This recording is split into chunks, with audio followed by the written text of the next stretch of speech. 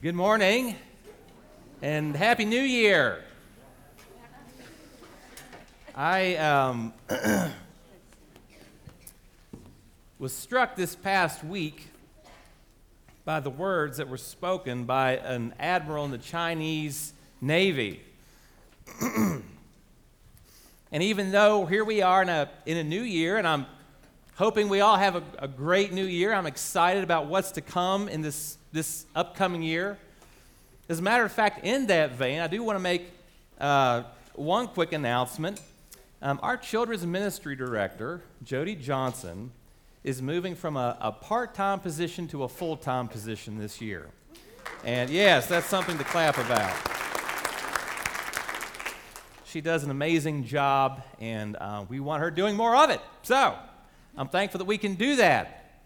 But there were some words spoken by an admiral in the Chinese Navy. There's been this ongoing dispute between China and Taiwan. Some of you are probably familiar with this. If you're not, it's this idea of the Taiwanese sovereignty. China is upset over the fact that Taiwan has basically set themselves up as a sovereign nation apart from and out from underneath Chinese rule. So they're constantly sort of saber-rattling over this. They want Taiwan to come back under Chinese rule. The United States has vowed that they would militarily back up Taiwan so that they can maintain their independent democracy. Well, as a result of that, this sort of saber-rattling, this speech came from a Chinese admiral this past week. This was on one of the news websites I'm constantly looking at. But he said this. He said, "What the United States fears the most is taking casualties." That was what Admiral Liu of the Chinese Navy declared. And he said the loss of one supercarrier would cost the U.S. the lives of 5,000 servicemen and women. Then he went on to say that sinking two would double the number. After that, he said, "We'll see how frightened America is." Now, this was upsetting to read. Clearly, that was designed to cause Americans to be afraid about what could happen, about the future, about our continued involvement. And it got me thinking, whether it's a torpedo in the side of your ship, or a bullet, or heart disease, or even just old age, at some point, death comes for us all. What moves me as I read the testimonies of those who lived during times of great persecution is how many Christians, with complete courage and bravery, were able to go forward.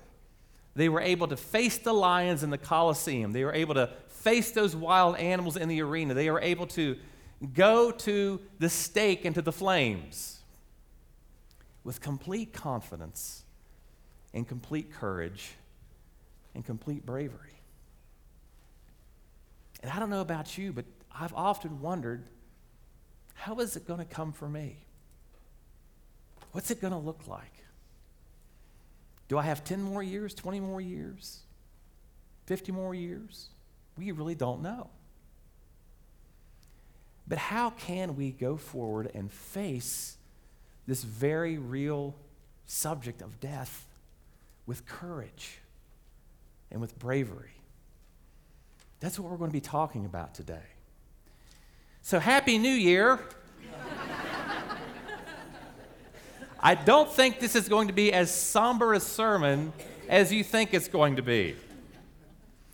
But we're going to continue on now. We'll be in Philippians. We're going to go back into the book of Philippians. I was there just before Christmas. We're going back into it. We'll be working our way through Philippians up until Easter. And the text this morning is Philippians chapter 1, and we'll be in verses 18 through 26. Philippians 1, verses 18 through 26. And if you would, please stand with me for the reading of God's Word.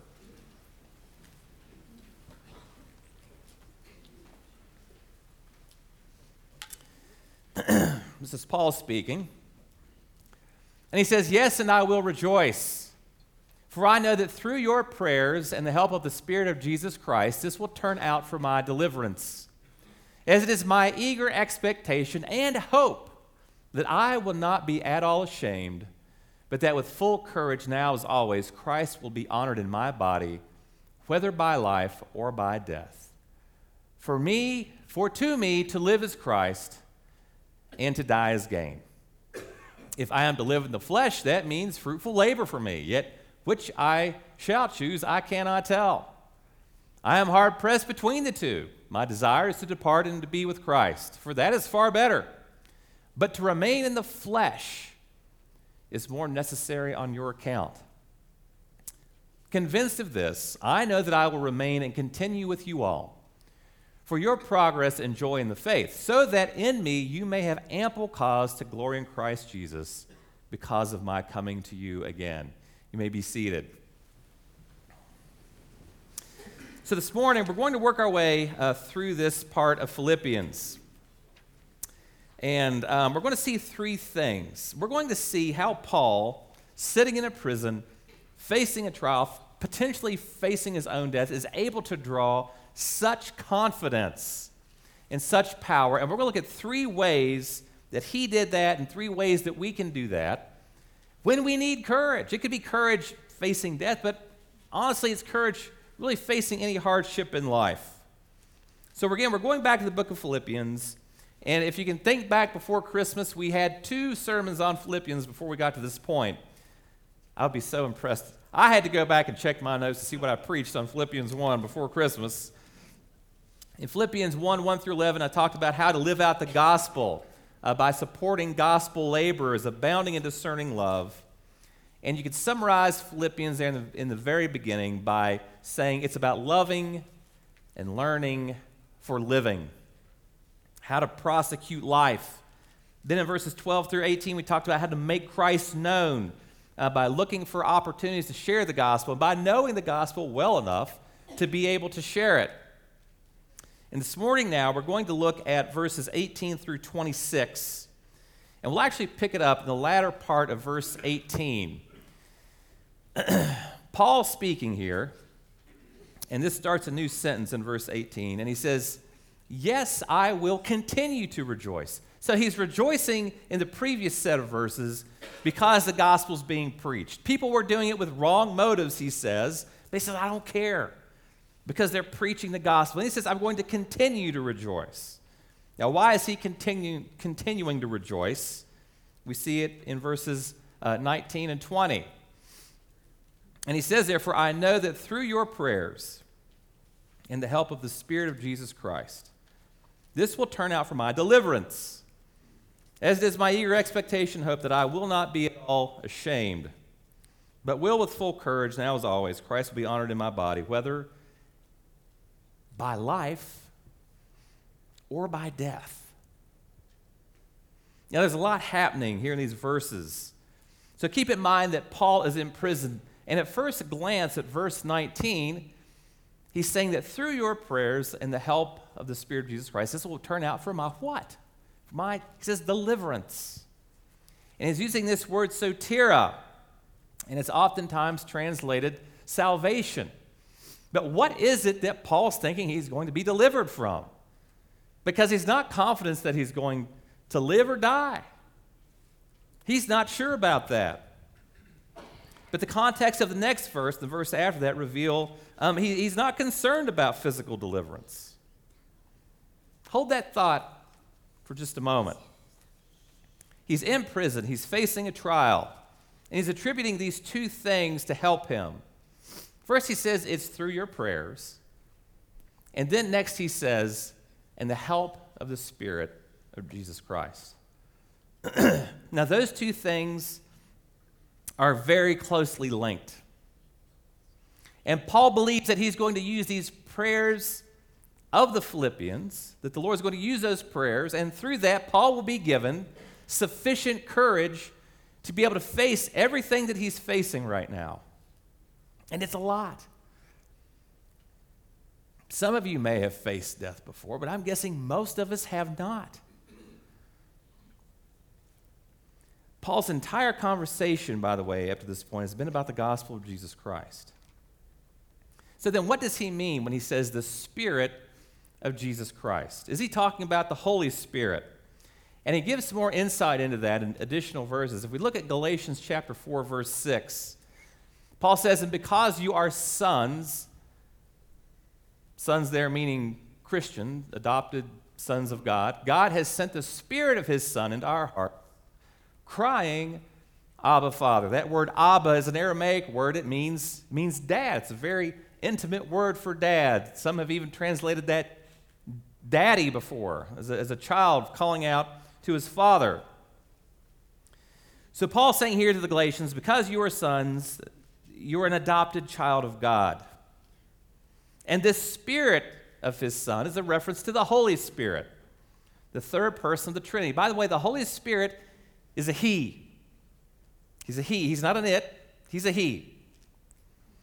And he's the third person of the Trinity. And he was sent into your heart. The Holy Spirit then moves the believer to prayer. There are so many things that we believe in our own experience that we're doing by our own power. But there is so much going on supernaturally behind the scenes, even when we go to the Lord in prayer.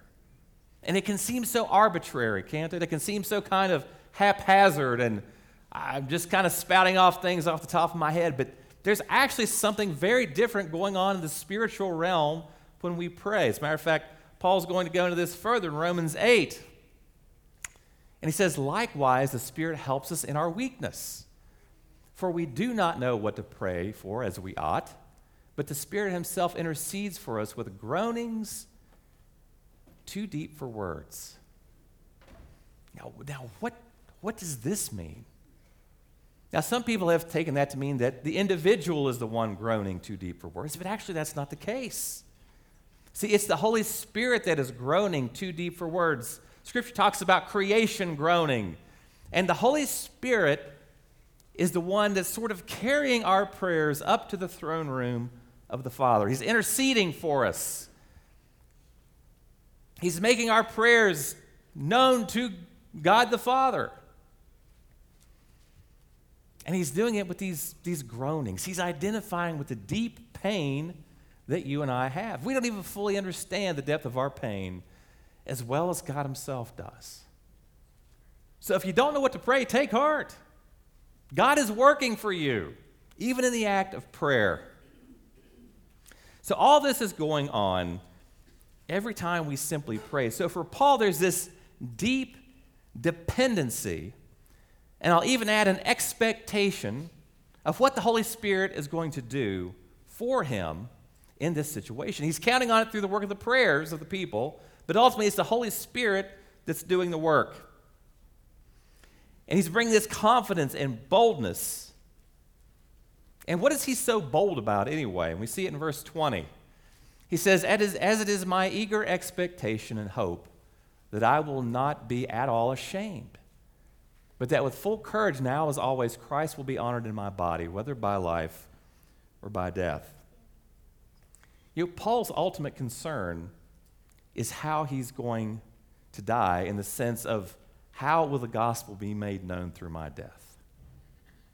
He's got no concern for himself in comparison to how concerned he is about the exaltation of Christ above all things. Whether it's by his living, whether it's by his dying, he needs the power of the Holy Spirit to give him the courage so he doesn't recant, for example. So when he does face the lions, if he does face the flames, that he's going to have the courage to stay true to what he believes all the way to the end. Now, where does this kind of confidence come from? In 1986, if you're a baseball fan, you're really going to dig this. Roger Clemens, he was a right-hander for the Boston Red Sox, was in an all-star game. And he went up to bat. To be honest, he wasn't a great batter. But he went up to bat, and he was standing there, and Dwight Gooden was the pitcher, and he just struck him out with these fastballs he had. It was just like that. And he turned around and he looked at the catcher and said, "Do I throw fastballs like that?" And the catcher said, "Yeah." And he went and he threw 3 perfect innings after that. See, once he had witnessed the power of the fastball, once he had seen it in action and what it could do, it gave him this boldness and this confidence of what was capable and what could happen when he got up there on the pitcher's mound. Do we approach the Holy Spirit in prayer in a similar way? You know, I did the math yesterday. We have, in our services right now, on any given Sunday, we've got about 450 to 500 people on a pretty consistent basis. Let's say that just 300 people here decided that over the next few years, they were going to share the gospel with just one person a month. Okay, just one person. That'd be 3,600 people a year in Sheridan would hear the gospel. Do you know that we could evangelize the entire town of Sheridan in 4.7 years? Do you ever think about what God could do through this church if we really believe the power that was available by prayer and the power of the Holy Spirit? What could we do as a church?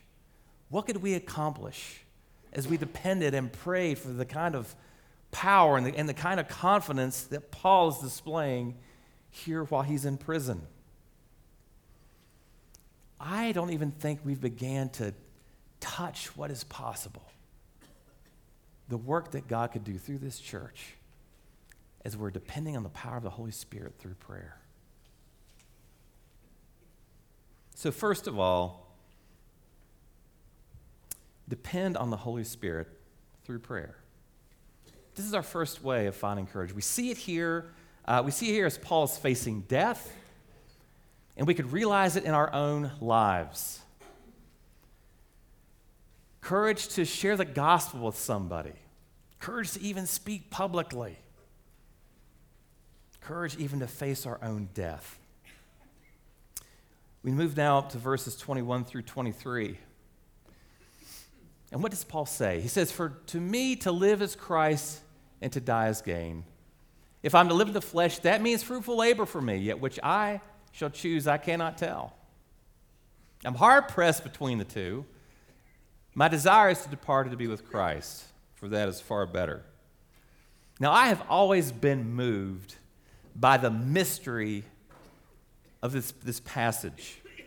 That Paul feels that he's got 2 good choices between living and dying. Now, I would tend to lean towards the living part, but not Paul. He's got this astounding confidence that, man, I'd sure like to just die and be with Jesus. Where is that coming from? You know, Paul has had an interesting experience, actually, about 14 years prior to this. And he talks about it in 2 Corinthians chapter 12, verses 2 through 4. And he says this, he's talking about himself. He says, "I know a man in Christ," again, he's talking about himself, "who 14 years ago was caught up to the third heaven." Now, the third heaven is a reference to that place where Christ dwells now, where he is seated at the right hand of the Father. The first heaven would be like the blue sky with the clouds. The second heaven would be like this space with stars and planets. So the third heaven is a reference to paradise, where we go when we die, where our spirit goes when we die. And he goes on and says, "Whether in the body or out of the body, I do not know. God knows," which is, that's got a freakiness all its own there. But he says, "And I know that this man was caught up into paradise." Again, whether in the body or out of the body, I do not know, God knows. "And he heard things that cannot be told, which man may not utter." Wow. He's talking about this heavenly. Some people talk about an out-of-body experience. Paul's saying, I don't even know if it was an out-of-body experience. My whole body could have been transcended up there. But I can't help but think that this is also part of this confidence he has about what's to come. He's now speaking this to Philippians. I believe that if each one of us could just spend 1 second in paradise, where Paul was, that we would be utterly dissatisfied and bored with every part of our existence. Nothing in this life would ever measure up to that 1 second experience we would have in this place called paradise. Now, I'll confess, for a lot of my life, I believe I had a pretty low view of heaven. And frankly, I think a lot of people have this sort of fear, this kind of underlying anxiety that they're going to be bored with heaven. I remember singing that song as a child, when we've been there 10,000 years, bright shining as the sun, will have no less days to sing his praise than when we first begun. And as a kid, I thought, well, I want to sing for 10,000 years? I mean, is that what this heaven thing is all about? And again, I'm not alone in this. I came across, there's a section of a book called The Resurrection in You. It was written by Sean McDowell. That's the son of Josh McDowell. And he talks about this a little bit more. And you may have heard the science fiction writer Isaac Asimov. He said this about heaven.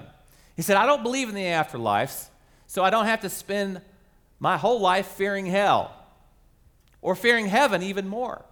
For whatever the tortures of hell, I think the boredom of heaven would be even worse.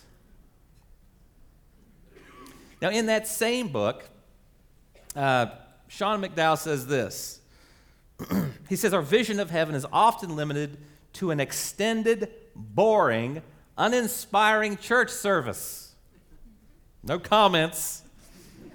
Many see it as a place where we will mosey about among clouds in long white gowns while strumming on harps. Somehow, our image of heaven has become grotesquely distorted, and the prospect of life after death has not captured our imaginations or transformed our lives. Now, Sean McDowell is a teacher, and he talked to his class about this. And he asked his class, he said, if you found out that you were about to die and go to heaven, how would you want to spend your remaining days? And he said they gave the standard answers. They said, well, they want to go skydiving, traveling, surfing, and of course, a couple other things. You probably know what I'm talking about. And then he followed up with a simple question. He said this. He said, so you think there may be pleasures and experiences in this life that if you don't do them before you die, you will miss out on altogether because they won't exist in heaven. All but 2 students answered yes, that the prospect of heaven dismayed and disappointed them. Let me tell you something. This is such a lie from the pit of hell. That heaven in any way would be inferior to our current existence. That's a lie. That is such a lie. Paul's going to say in 1 Corinthians 2:9, he actually quotes Isaiah when he says this, things that no eye has seen, or ear heard, or mind imagined, are the things God has prepared for those who love him. I don't care how good the earthly experience is, it's going to be far inferior to anything we will ever experience in heaven. There was a wonderful sermon that was by Jonathan Edwards where he outlines a few reasons to talk specifically about why heaven won't be boring. And I'm going to give you 2 of my favorites from this sermon by Jonathan Edwards. First, he says, you will have a greater capacity for joy. You see, part of that is because after we're resurrected, first of all, so when we die, our spirit goes to heaven, our body stays on earth until Christ returns and resurrects our bodies. Well, when our body is resurrected, it's going to be way better than anything we have right now. I mean, we're going to be stronger and smarter. We'll be completely free from any encumbrances of sin or whatever effect sin has had on our bodies. We'll be way better. So our capacity to enjoy things will be much, much higher. We'll have this greater capacity. As a matter of fact, he says this about that. He says, our earthly soul had only a little spark of divine love in it. In heaven shall be, as it were, turned into a bright and ardent flame, like the sun in its fullest brightness when it has no spot upon it. In other words, we've never even experienced love yet. We've never even experienced joy yet, like what we're going to get in heaven. I don't care how wonderful the experience may have been, how well loved you may have been. It's nothing compared to what you're going to experience when you get to heaven. Amen. Now, just in case you may be thinking, well, yeah, but what happens when I reach that capacity, right? My capacity will be greater, but what about when that gets full? Well, he's got an answer for that too. He says, you will have an ever-increasing capacity for joy. You're not going to just top off because your ability to enjoy things is going to get higher and higher. He said it like this. He said, enraptured with joys that are forever increasing and yet forever full. So it's like your joy bucket just keeps getting bigger and bigger and bigger. Well, when does it stop? We're talking about an infinite God. How long does it take to unravel the mind of an infinite God?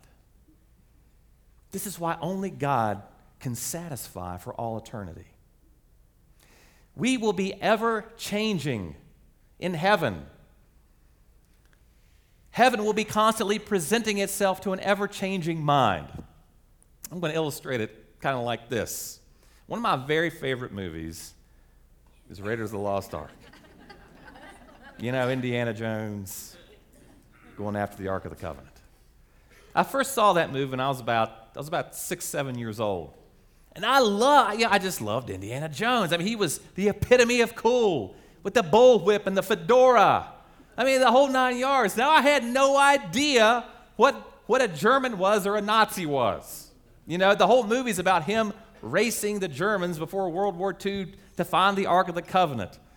Well, I didn't know what a Nazi was. But you know what? As I got older and I started learning about World War II, well, all of a sudden I started enjoying this movie in a different way. And as you get older, you enjoy it in a different way. You enjoy it more. This is a picture of what will be happening in eternity in heaven. It'll never get boring. Everything on this earth will get boring, but heaven will never get boring. You'll have this ever-increasing capacity. This is why it will never get old. So how do we face death with courage? Depending on the Holy Spirit through prayer. Then second, expecting the glory of heaven. There's nothing on earth that really compares. We don't have any idea what's in store for us. And then we get to the final 3 verses, starting with verse 24. Paul says, but to remain in the flesh is more necessary on your account. Convinced of this, I know that I will remain and continue with you all for your progress and joy in the faith, so that in me you may have ample cause to glory in Christ Jesus because of my coming to you again. See, Paul is convinced that he's going to make it through this. Now, we really don't know how. We can only assume that God has revealed this to him, that he's going to survive this trial. He's going to make it through this. He's going to get out of prison. And he also knows by his release, he's going to return to the Philippians, that they're going to progress in the faith, that they're going to grow as Christians, and that they're going to experience great joy. All this to say, Paul sees this as continuing to live in Christ. Paul sees that continuing to live actually is Christ. But because he's going to be busy about the work that Christ has given him to do. He's going to be suffering just like Christ did. And he's going to die just like Christ did. And he doesn't see this as a bad thing. It's not as good as being in heaven. But you see, he felt a little hard-pressed between the two because he saw good things that would happen by remaining. So he's convinced that he's going to remain. He's still got work to do. Do you know how you know that God still has work for you to do? You're here, right? Someone said that the pastor would have held you under the baptismal waters till you went into eternity if you did not have more work to do. I'm not going to do that, by the way. Don't freak out. There was an article written about these pickup softball games that were happening in Chicago among senior citizens, people in their 60s and 70s that still wanted to get out, still wanted to play softball. Only when they were playing under the heat, one of the people, the guy that was writing the article said that the thing about these older folks playing softball was they didn't suffer from strained muscles. They were suffering from things like heart attacks. And they interviewed one of the guys. His name was ironically Bill Body. And he explained why it was he played.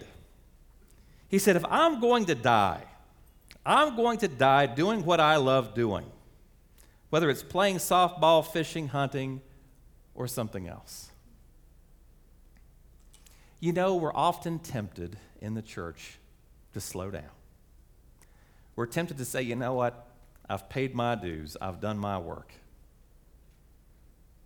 But there's still work to do. And it's risky. You run the risk emotionally doing ministry. You run the risk spiritually of messing something up. I'm well aware that every time I stand on this stage, I have the opportunity to just open my mouth and let the dumb fall out. I get it. It can happen. But you know what? Life itself is a risk. You got out of bed. It was risky driving here. I've driven on these snowy roads. All of life is a risk. So why not take risks for the Lord? Why not do the work that he's given you to do? Because there is still work to do. We need volunteers in the children's department. Did you see all those kids up here on stage at Christmas time? There were 65 kids. We've got about 120 kids on the rosters. And we need help. This might be the year that you need to sign up and help with children's ministry.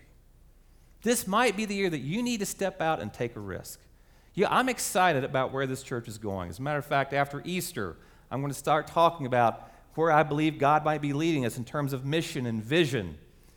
And this church has been doing wonderful things. But we need people taking risks. We need help. Because the truth is, we don't know how long we have. We had a young man in our church this past week who got very, very sick. And to be frank, it was pretty scary. If you kept up with the prayer reports on Seth Molinax, praise be to God, he's doing well now. A group of us came together and prayed for him one night. And by the grace of God, he's doing better. But the truth is, we don't know how long we have. And one of the best ways we can prepare to meet Jesus is to be living for him right now. So that if and when, it's really when he takes us home, unless he were to return, he can look at each one of us and say, well done, my good and faithful servant. Isn't that what we're living for? To hear those words on that day that is coming? So these three things, finding courage by depending on the Holy Spirit through prayer, expecting the glory of heaven, and finally living for Christ now. And in closing, I want to mention a story about a man named Thomas Hawks. And he lived in the mid-1500s, and he was very well thought of. He lived in England. He worked in the king's court for a while, in the court of King Edward. He was very well thought of. However, when King Edward left the office of the kingship, another king came along. The next king enforced a Roman Catholic England. So those who were reformed were in great danger. While he was working in the king's court, he got married, and he actually went back to his hometown when the new king assumed his role, and he and his wife had a son, a single son. Well, he delayed the baptism of his son because he didn't want his son baptized in the Roman Catholic Church. And when his enemies found out about this, they brought the matter before the bishop. Regardless of their best efforts to get him to recant, they were unable to do so. So he found himself in a position where he was going to be burned at the stake. Now, his friends came to him when they realized this was going to happen. They were terrified. A lot was unknown at the time. And they approached him and they said, "Could you give us some sign of the grace of God so that we know that even in the middle of the flames, we can rise above the hurt and know that God's grace is sufficient?" So they asked him this. They wanted to know that even from the flames, someone could not despair. And he promised. This is what he said to them. He said, "By the help of God, to show them that the most terrible torments could be endured in the glorious cause of Christ and his gospel, the comforts of which were able to lift the believing soul above all the injuries men could inflict."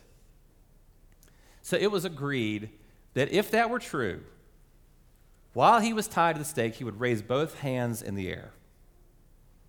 So the day came. He was taken to the stake. The wood was piled around him. It was lit, and the flames began to engulf him. During this time, he lost the ability to speak. However, even while his frame was shrinking down, he threw one hand up in the air, and he threw a second hand up in the air, and he clapped 3 times. That is the same God available to you and I. The same God who can give us power through prayer. The awestruck multitude just stood there speechless because they had remembered the promise that he'd made. Yes, God will give us the courage to face whatever difficulty or trial is going to come our way. Please pray with me. God, we're standing here on the precipice of a new year. We have no idea what could be coming. We have no idea what turns our life may take, but what we do know is that you are unchanging and that you are there and that we can fully trust and depend on you. And we pray for the power of the Holy Spirit to be supplied to our lives. And Lord, we trust you and we love you. And I pray for everyone here that they would never neglect the opportunity to call out to you and to trust you. It's in your holy and precious name we pray. Amen.